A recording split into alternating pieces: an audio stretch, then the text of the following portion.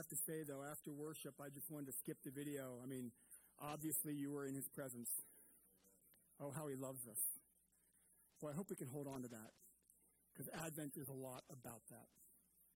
So Advent, it's a wonderful word. There we go. If you just look at a basic dictionary, it's the arrival of a notable person, thing, event.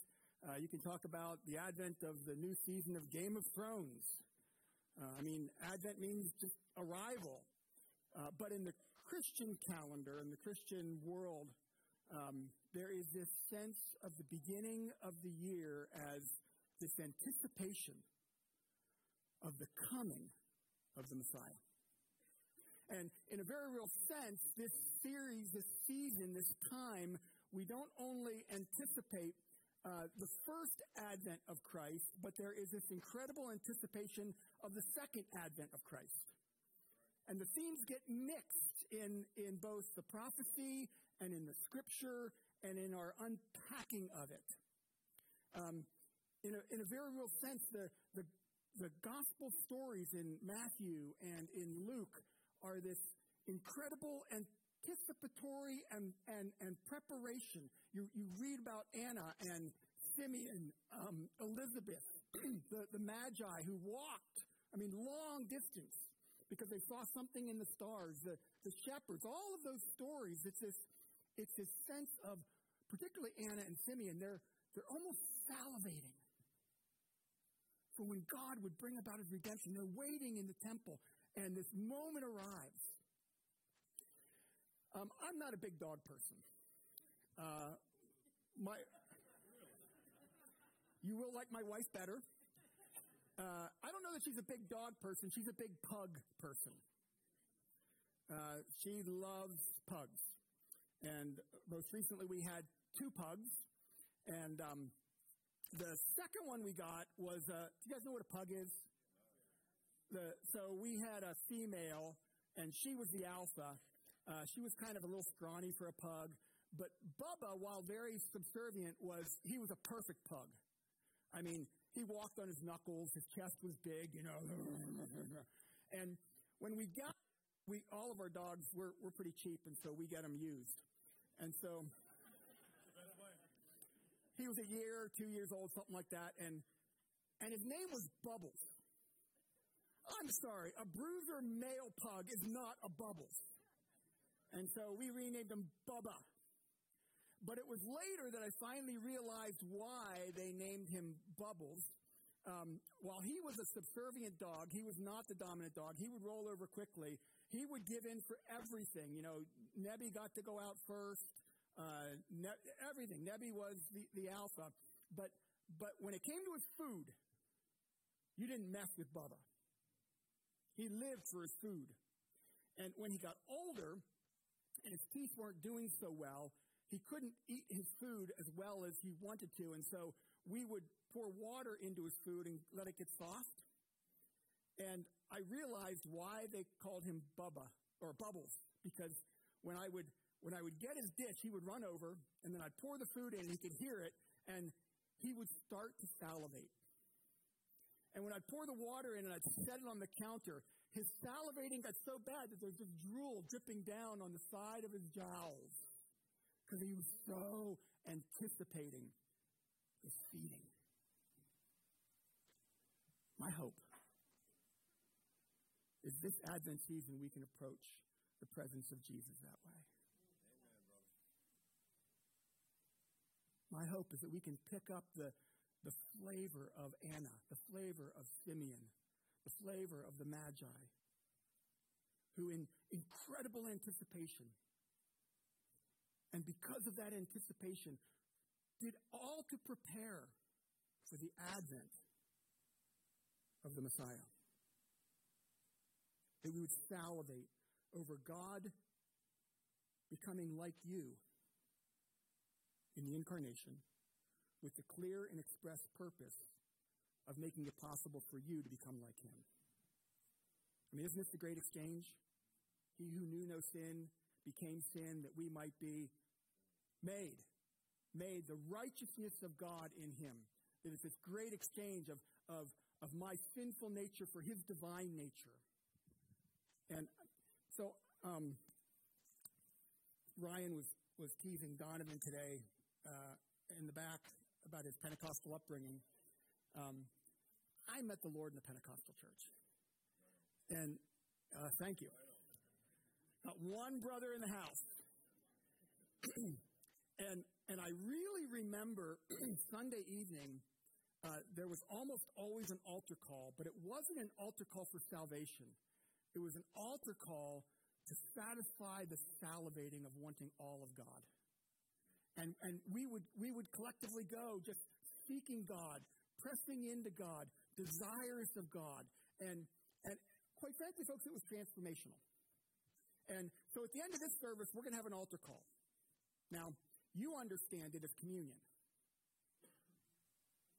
But you do realize that coming forward to receive the grace that is symbolized, that is embedded in the bread and the cup, I hope as you come, you don't just come to do this ceremony, but that you can begin to salivate for the presence of God that's represented in these symbols that's transformative.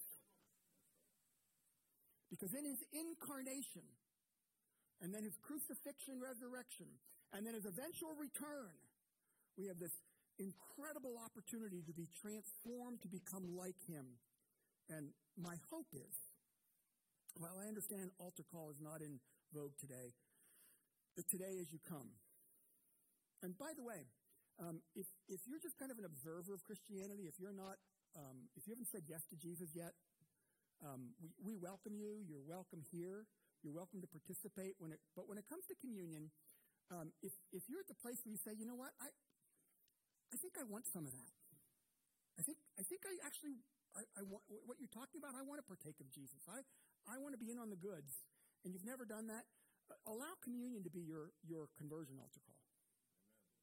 It's an opportunity to publicly say before God, yes, I'm all in, God. I'm yours. And I receive what you have done. I can only get here because of what you have done. If you're not there, that's okay. You can just sit. The rest of us will do it because I think a weekly or a regular reminder that we're all in because of what he has done is so critical. Does that make sense? Okay. Am I allowed to preach again next week? Okay. Just not sure. Okay, so there are several kind of touchstone words of Advent. And they're actually pictured up here behind these first trees. The word of hope and of love and of joy and of peace. And we're going to unpack them biblically over the next 4 weeks. Ryan and I will tag team around that. But the word for today is hope. I want to illustrate that. I don't know if any of you like to consume current events. But is anyone aware of kind of the weird phenomenon that has gone on in Inner Mongolia this last couple weeks? Yeah, say that loud. Yeah, there is this. So just Google it. There are these sheep that are in this pig pen, and they started walking in a circle, and for 14 days, these sheep are walking in a circle. I think we have a video of it, and you can probably see it. It's weird. I mean, it's like really bizarre. And people are trying to say, what's causing this? Because no one really knows. They don't normally do that. But what the best explanation I've seen is, if you know anything about Mongolia or Inner Mongolia is the Chinese portion of Mongolia, very poor. I mean, incredibly poor. And many of these sheep are in small sheep communities, and they have very small pens, and they have nowhere to go. And they suspect that what's going on, that they've gotten used to these small pens, and they get anxious in these small pens, and so they start to walk the perimeter of the pen. And then when they're brought to this larger area for processing, and there are all these sheep from all these other pens, they're used to these tiny little pens, and dealing with their anxiety by walking the perimeter. And although they can see the perimeter out there, all they can do is the habit of walking in this tight little circle. And that once one sheep does that, Other sheep see it, and they just follow. And so for 14 days, they have all this area, and they're walking in this tiny little section. And I thought, what an incredible metaphor for some of us today. I mean, Jesus came to bring amazing freedom. And yet, how many of us find ourselves walking in the ingrained, repeatable pattern established by our own confining, sin-shaped pens? And not only do we do it, but other people do it. And we get into our mind that we don't even see what is out there. All we see is that sin-penned, confined thing by our past behavior, and everyone else is doing it, and we walk round and round and round and round. And folks, Advent is about one who came into that pen and walked outside the circle. That's our hope. That's our hope. Jesus entered the circle and broke free. Hebrews says it this way. Chapter 5, verse 7 through 9. During the days of Jesus' life on earth, he offered up prayers and petitions with loud cries and tears. By the way, it's interesting. I mean, you see that on the cross, but Hebrews gives us a unique insight into Jesus' actual human existence. That it wasn't just on the cross that he had this loud cry, but that it was this ongoing longing of Jesus, seeing the human reality and wanting to live outside of that and calling us to live outside of that. During the days of Jesus' life on earth, he offered up prayers and petitions with loud cries and tears to the one who could save him from death, and he was heard because of his reverent submission. And although he was the Son, this is the eternal Son of God, this is God incarnate, he learned obedience from what he suffered. That's a fascinating phrase, isn't it? Jesus learned obedience from the things he suffered. And once made perfect, he became the source of eternal salvation for all those who obey him. Jesus stepped into the circle and then stepped out of it. And he becomes for us this possibility that otherwise we don't see. Okay, I'd like to move on because my experience, the hope that we have in the promises of the Word of God. By the way, for those of you who are wondering, this is a picture I took in September, October, when I was out in Yellowstone in the Tetons. This is a picture of the Tetons, and I'll talk a little bit about it because it's a wonderful metaphor again for the hope of promise. And I want to kind of walk you through it. And by the way, not only is a mountain range kind of a great metaphor for the hope of promise, but it's also a metaphor of prophecy. And people often get screwed up in prophecy because they don't understand the simple concept of how much of God's prophecy is like a mountain range. You do realize that the promise of the Messiah that they were salivating for, they were living their life for, they were waiting for, it was prophecy. And they knew it would come. But you do know that they kind of got confused between his first coming and his second coming. They kind of meshed them together. They didn't understand. And if you look at mountain ranges, if you look at it from a distance, it looks like a monolith. It looks kind of two-dimensional. But if you get into the mountain range, you quickly realize that it's not two-dimensional. I did not take this one. But in the middle, you probably can't read the words, but the really tall one, there's actually 3 mountains right there with that tall one. It's called the Cathedral Group in the Tetons. And I wish I had a pointer. Forgive me for those of you who are online. You can actually read it. That's Tiwanaut. That's Owen. That's Tiwanaut. And that's the Grand. That's the biggie. And there are people who have thought that they could walk up Tiwanaut and just kind of leap over from Tiwanaut into the Grand and continue and complete it. Wouldn't that be wonderful? The problem is that when you get into a mountain range, you realize that it's not two-dimensional, it's three-dimensional. And here's a wonderful picture, and here is up close, here's Keweenaw. And here's the Grand. And so often in the promises of God and the prophecy as well, what you have is an immediate fulfillment. God makes promises, and you get this immediate fulfillment. But there's also this kind of in-life fulfillment. It's not just immediate, but you walk it out in your life. And then there is this eternal fulfillment. And by the way, the three big theological terms for that, in the immediate, it's justification. And in justification, the penalty of sin is gone. What you've done, the penalty of sin is gone. It's thrown into the sea of forgetfulness. But the in-life part is called sanctification. And here in sanctification, it's not dealing with the penalty of sin, it's dealing with the power of sin. And the promise of hope is that God does not only want to deal with the penalty of sin in your life, He wants to actually root out the power of sin in your life so that you're no longer walking in that stupid little circle and you can walk outside. And by the way, the glorification one, that's the presence of sin. Because in there won't be any presence of sin.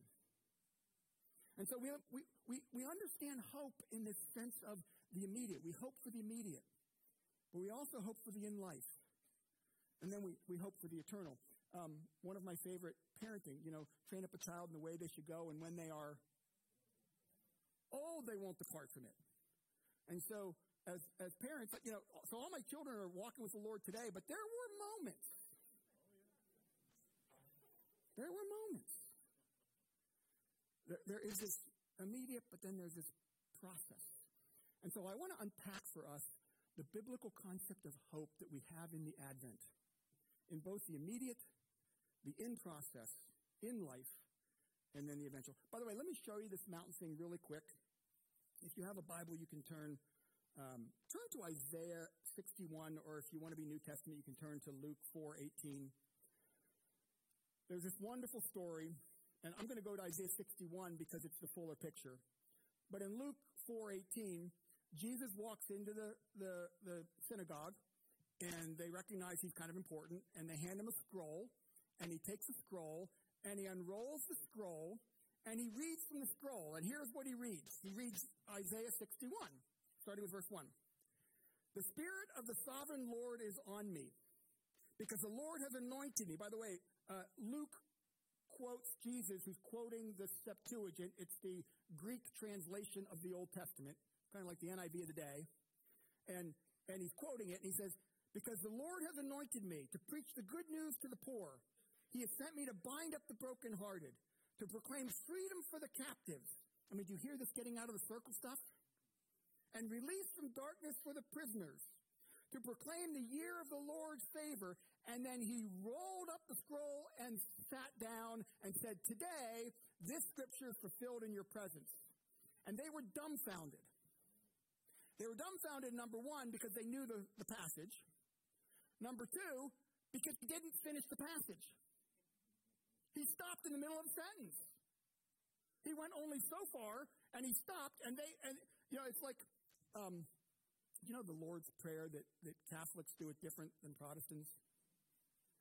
I didn't know that when I was doing clinical pastoral education. And I was praying the Lord's Prayer with someone who was Catholic, and I was not. And we prayed it together, and I got started, and she was like 4 sentences ahead of me before I ever caught up. And when I finally caught up, she stopped, and I kept going. So this is a passage they know, and hear what Isaiah says. Release from darkness from the prisoners, to proclaim the year of the Lord's favor and the day of vengeance for our God. Folks, that's the second coming. That's the second Advent. And when Jesus sat down, only the first Advent was fulfilled. And the other thing was, no one like reads the scripture a one-sentence message. But he just sat down and did it. So, as we look at this hope thing, look with me, if you will, at both the immediate, the in life, and then the longer term. So, here's a question. We know that Jesus has done it. He's done it all. And that we don't have to walk in the circle and we're free. But is anyone like me and find yourself back in that circle? I mean, where you're sick and tired of being sick and tired of being sick and tired? And you're sick and tired of that. And I've been in this circle before. I've walked this circle. I've gotten out of it, and now I'm back in the circle. Anyone identify with that? 2 of you. Okay, that's good. Boy, you did an amazing job pastoring all these folks before you brought them here. Unbelievable. That's awesome. So, it's my conviction that the actualization of our hope often requires an ignition event. One sheep needs to show the possibility of life beyond the circle. And it's also my understanding that while Jesus is that one sheep, many of us in Christianity today still need another sheep to walk out the circle. It's why Jonathan Edwards and the First Great Awakening, Wesley and Whitefield, it's why Finney, it's why the Azusa Street Revival, it's why the Welsh Revivals. Someone just actually believed God for all that God said and lived according to it, and they got outside the circle and everyone went, whoa!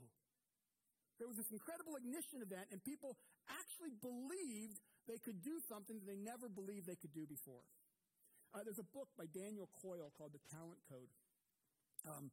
Daniel Coyle went out and looked at these hotbeds of talent. There are these moments in history when groups of people just exceed all expectations. If you would go to Florence during the Renaissance, a city about twice the size of Winchester produced more artists, Michelangelo-style artists, than the previous 1,000 years of the whole world. You see these hotbeds of talent. You see it so if any of you are baseball fans, the Dominican Republic, 1/10 of all the players in the Major League Baseball come from this crummy little poor island in the Caribbean? I mean, it's unbelievable. And I've done it for decades. There are places where that's true of skateboarding. It's true of chess. There's a little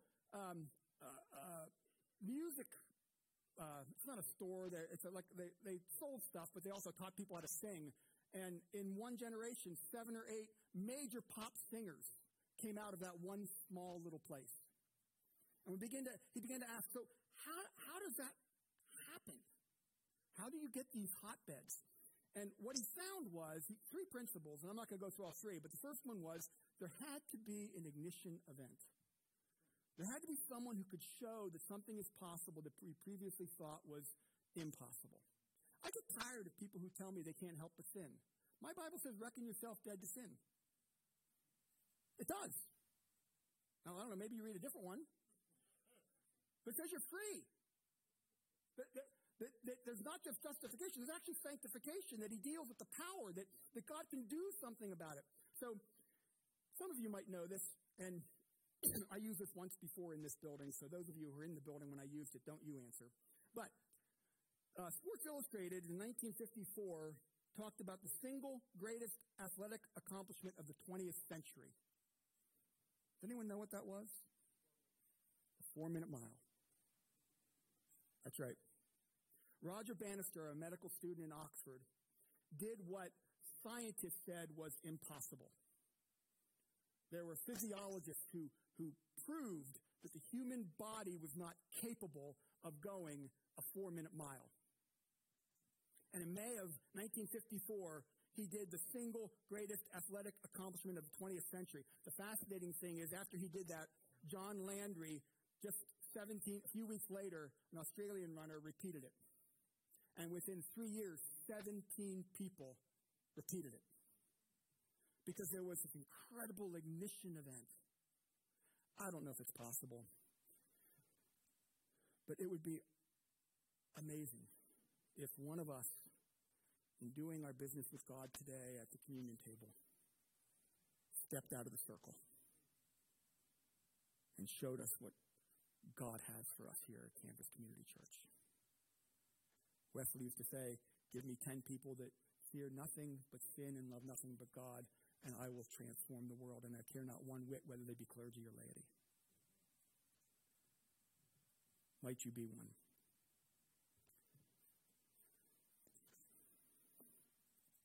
This is a picture of a tennis club, Spartak.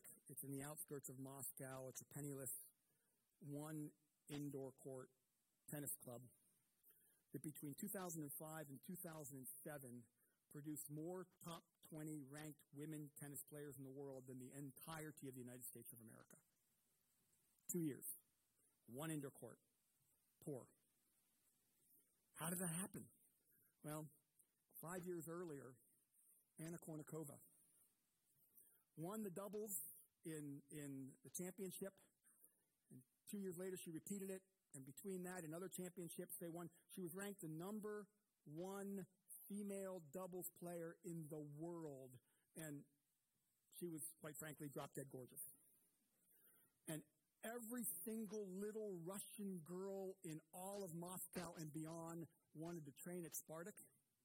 They wanted to be her, and they were all in and literally transformed one club to overproduce the entirety of the United States in this one sport. An ignition event where just one little sheep walks outside the circle, and people are amazed. Christ's incarnation was the initial ignition event for hope. But I think God's calling us to so walk in that others go, man, I want to be part of that. So, just so you don't forget this, I find that illustrations that are connected to people are often very memorable. And so I want to give one more illustration on this, and then I'll move on. And whoever was kind to me, there's no clock back there telling me the time, so we're going to preach for a while. So Ryan has really inspired me. He runs. I'm serious, he runs, and he runs regularly, like 4:30. He gets out, and he comes back smelling like well, you know. And like the other day, it was like around 40 degrees, and it was raining, and he went out and ran. And then he said, he got honest. He said, I was doing really good, and I've backslidden. I've fallen back, and I haven't been doing much, and I just need to get out and do it again. And so I want to help you with a Christmas gift. If you come on up here, I have a Christmas gift for you. As part of your ignition event, I want you every morning to wake up. This is a night shirt for you to sleep with. And you can try it on for us so that... Don't you love me? I'll hold the package. And my hope is that every morning when you get up, you'll have your shirt on, and you'll look in the mirror, and you'll see what's possible.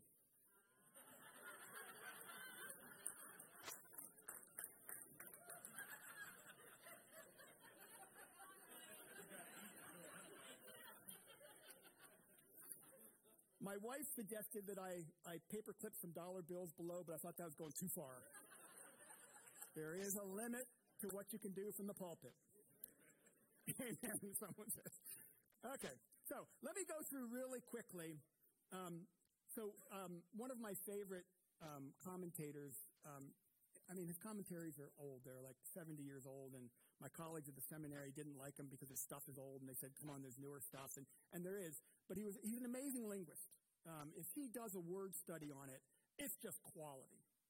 And so, I have my little book on New Testament words and then more New Testament words from him. And if he has the word, I go because he shows the history of the word and the linguistic input of it and the payload and gives pictures and images, and he understands the Koine Greek. And William Barclay's the guy. And he said this regarding hope. There's actually two words. One is hope the noun, and one is hope the participle. It's kind of like a verb noun, hope and to hope. And he says, these words are not of any particular linguistic interest. Well, that was sad. I'm preaching on the word. Come on, give me more than that. And then he said, but what that means is we need to look at how the New Testament actually used it. And so what I want to do is just give you a flyby, a quick walk through many of the ways that are part and parcel, that are at the heart of our hope. Number one, we have a hope of the resurrection of the dead. This life is not it, folks.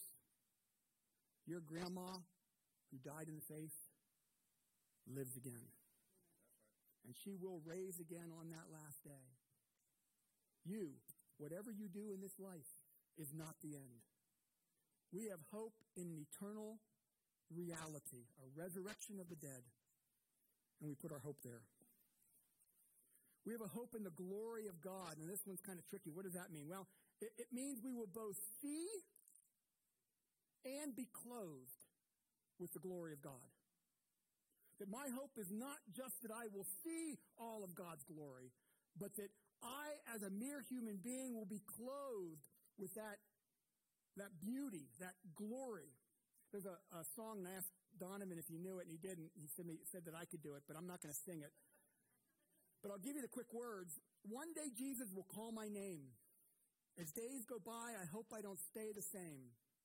I want to get so close to him that it's no big change on that day when Jesus calls my name. This is the hope of glory.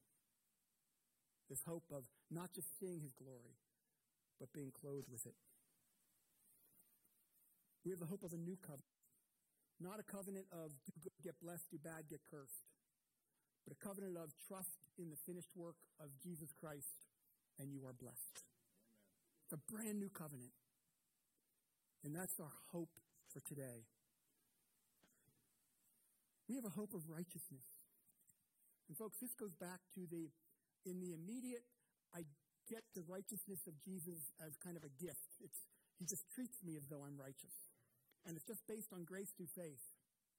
But in the great exchange, it's not just being treated. It's not just the penalty of sin, but he wants to root out the power of sin. And I actually can begin to walk in the righteousness. He does not just impute to me, but he imparts to me. I can live different. And by the way, one day, I will live different. Perfectly. This last one, I need to actually read the passage, deliverance, because in this particular passage, it really is a focus of not the eternal, but the immediate. So let me read it for you if I can. 2 Corinthians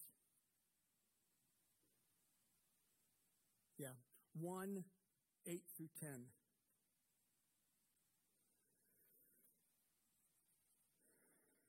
We do not want you to be uninformed, brothers, about the hardships we suffered in the province of Asia.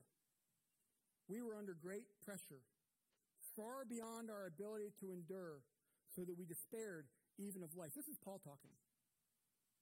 I suspect that there's some folks in this room today who are in despair. And there may be some people who are even in despair for life. And in this, Paul speaks, it's an autobiographical. I was done. It was too hard. I couldn't do it. I couldn't walk this call. I didn't have what it takes. I despaired even from my own life. Indeed, in our hearts we felt the sentence of death. But this happened that we might not rely on ourselves, but on God who raises the dead. He has delivered us from such peril. Folks, this is in the immediate. This is not just in life and in the long term, but in the immediate. God has the ability to deliver here and now. Do you have cancer? God can deliver. Is your marriage in shambles? God can deliver. Are your children wayward? God can deliver. I know that there are situations in this room that I do not know about, where there is this sense of, God, I need your deliverance. And our hope at Advent, a part of our hope, is the deliverance in the here and now. Now, sometimes that deliverance works out over our life, and it will be in eternity. I promise you in eternity. If you're His, it's full and complete. But our deliverance today is founded on the fact that it is a done deal in eternity. And I can step into whatever the situation is and hope in the one who came and delivers. Again, I don't know where you are, but Jesus delivers. And He delivers in the here and now. Okay. The triumphal second advent of Christ. He's coming back, folks. He's coming back. He'll set everything right. And this is Titus 2:13, but I want to read another passage, 1 John 3:2-3. But we know that when Christ appears, we shall be like him, for we shall see him as he is. And all who have this hope in him purify themselves just as he is pure. That our acts of sanctification, our acts of obedience, really do grow out of what he has already done, what he has accomplished. Before I was a Christian, I remember going to bars and singing the song, "In Heaven There Ain't No Beer." That's why we drink it here. That's not a good biblical principle, folks. We are engaged to him. Let's live like it. Eternal life. And by the way, this is not longevity of existence. All of you will exist forever. But this is the quality of that existence. I want to end with an allegory. It's an Advent allegory. And Donovan's going to come and play. And what I want to ask you to do is just listen to the words of Ezekiel. And if you listen best by closing your eyes, that's great. Think of this as a children's story time. That Ezekiel tells us an allegory. I want to give you a little background on the allegory. The allegory is talking about shepherds and sheep. The shepherds of those days were rabbis. Now the shepherds are you and me, Ryan. So a big part of this is pointed at you and I. The sheep were the people of Israel, and today it's the church. It's you, your sheep. The wild animals are just normal, prevalent forces of destruction, people and systems, the demonic, selfish desires, these things that press in on us when we get away from the shepherd.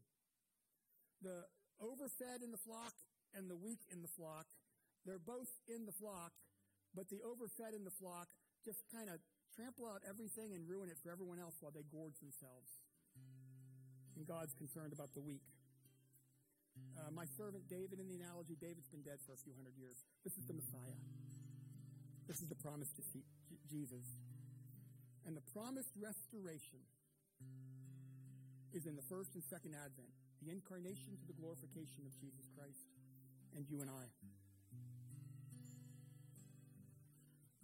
Just like a child listens to a story, let your imagination run. As you listen to the Advent allegory in the book of Ezekiel. The word of the Lord came to me. Son of man, prophesy against the shepherds of Israel.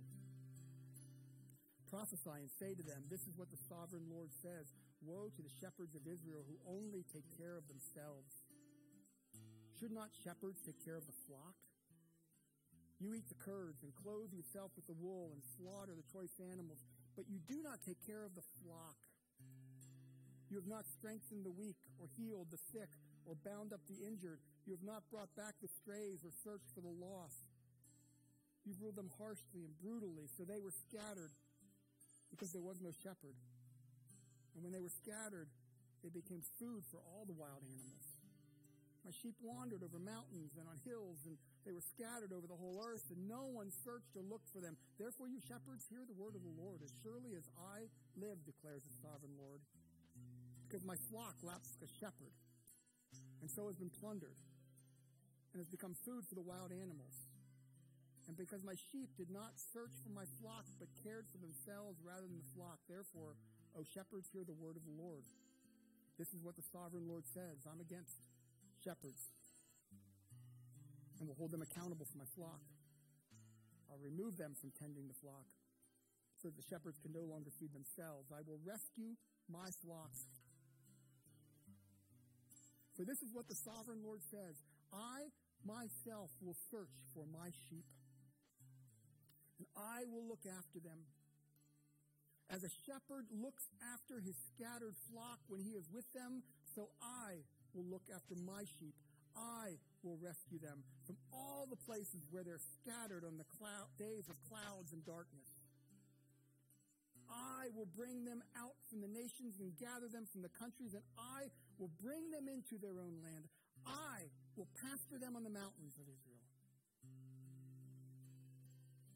I will tend them in a good pasture. The mountain heights of Israel. It'll be their grazing land. They will lie down in good grazing, and they will feed in rich pasture. I myself will tend my sheep, and will have them lie down, declares the sovereign Lord. I will search for the lost. I will bring back the strays. I will bind up the injured. I will strengthen the weak. But the sleek and strong I will destroy, for I will shepherd the flock with justice. As for you, flock, this is what the sovereign Lord says. I will judge between one sheep and another, and between rams and goats. It is not enough for you to feed on the good pasture. Must you also trample the rest of the pasture with your feet? Is it not enough for you to drink clear water? Must you also muddy the rest with your feet? Must my flock feed on what you've trampled and drink what you've muddied? Therefore, this is what the sovereign Lord says to them. See, I myself will judge between the fat sheep and the lean sheep. Because you shove with flank and shoulder, butting all the weak sheep with your horns until you've driven them away, I will save my flock, and they will no longer be plundered. I will judge between one sheep and another. I will place over them one shepherd, my servant David, and he will tend them. He will be their shepherd. I, the Lord, will be their God, and my servant David will be prince among them, because I, the Lord, have spoken.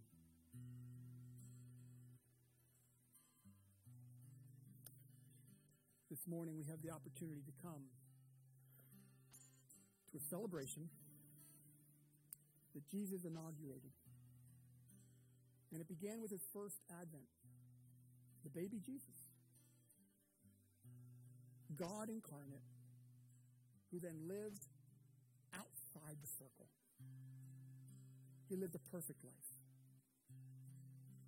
He lived a perfect life with the intent of saying yes to the Father's call to be the sacrifice for all humanity. And in his moment of inaugurating communion, he talks about, and I will drink it again with you in eternity one day. But between now and then, we drink it in remembrance of what he has done. I find often in Christmas we get focused on the baby and forget the Savior. So as we receive communion today, I liked Ryan's direction last time. If you guys over here will come down front and then go back that side. If you guys will go back there and then come down this aisle, it actually flows. If you guys will, did they go back? Okay. You come forward and then go back.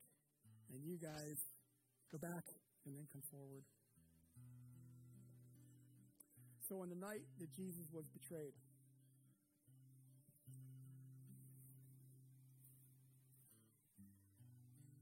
he took bread and he broke it. He said, "This is my body. Do this in remembrance of me." He took the cup of the covenant. I invite you today to come to Jesus, the author and finisher of our faith, the one who went before and comes after, the one who invites us outside the circle of just human existence into divine human existence. As you reflect and feel ready, come forward and partake of the bread and the cup. I'll ask you to take the bread, take the cup, go back to your seat, and we'll partake together.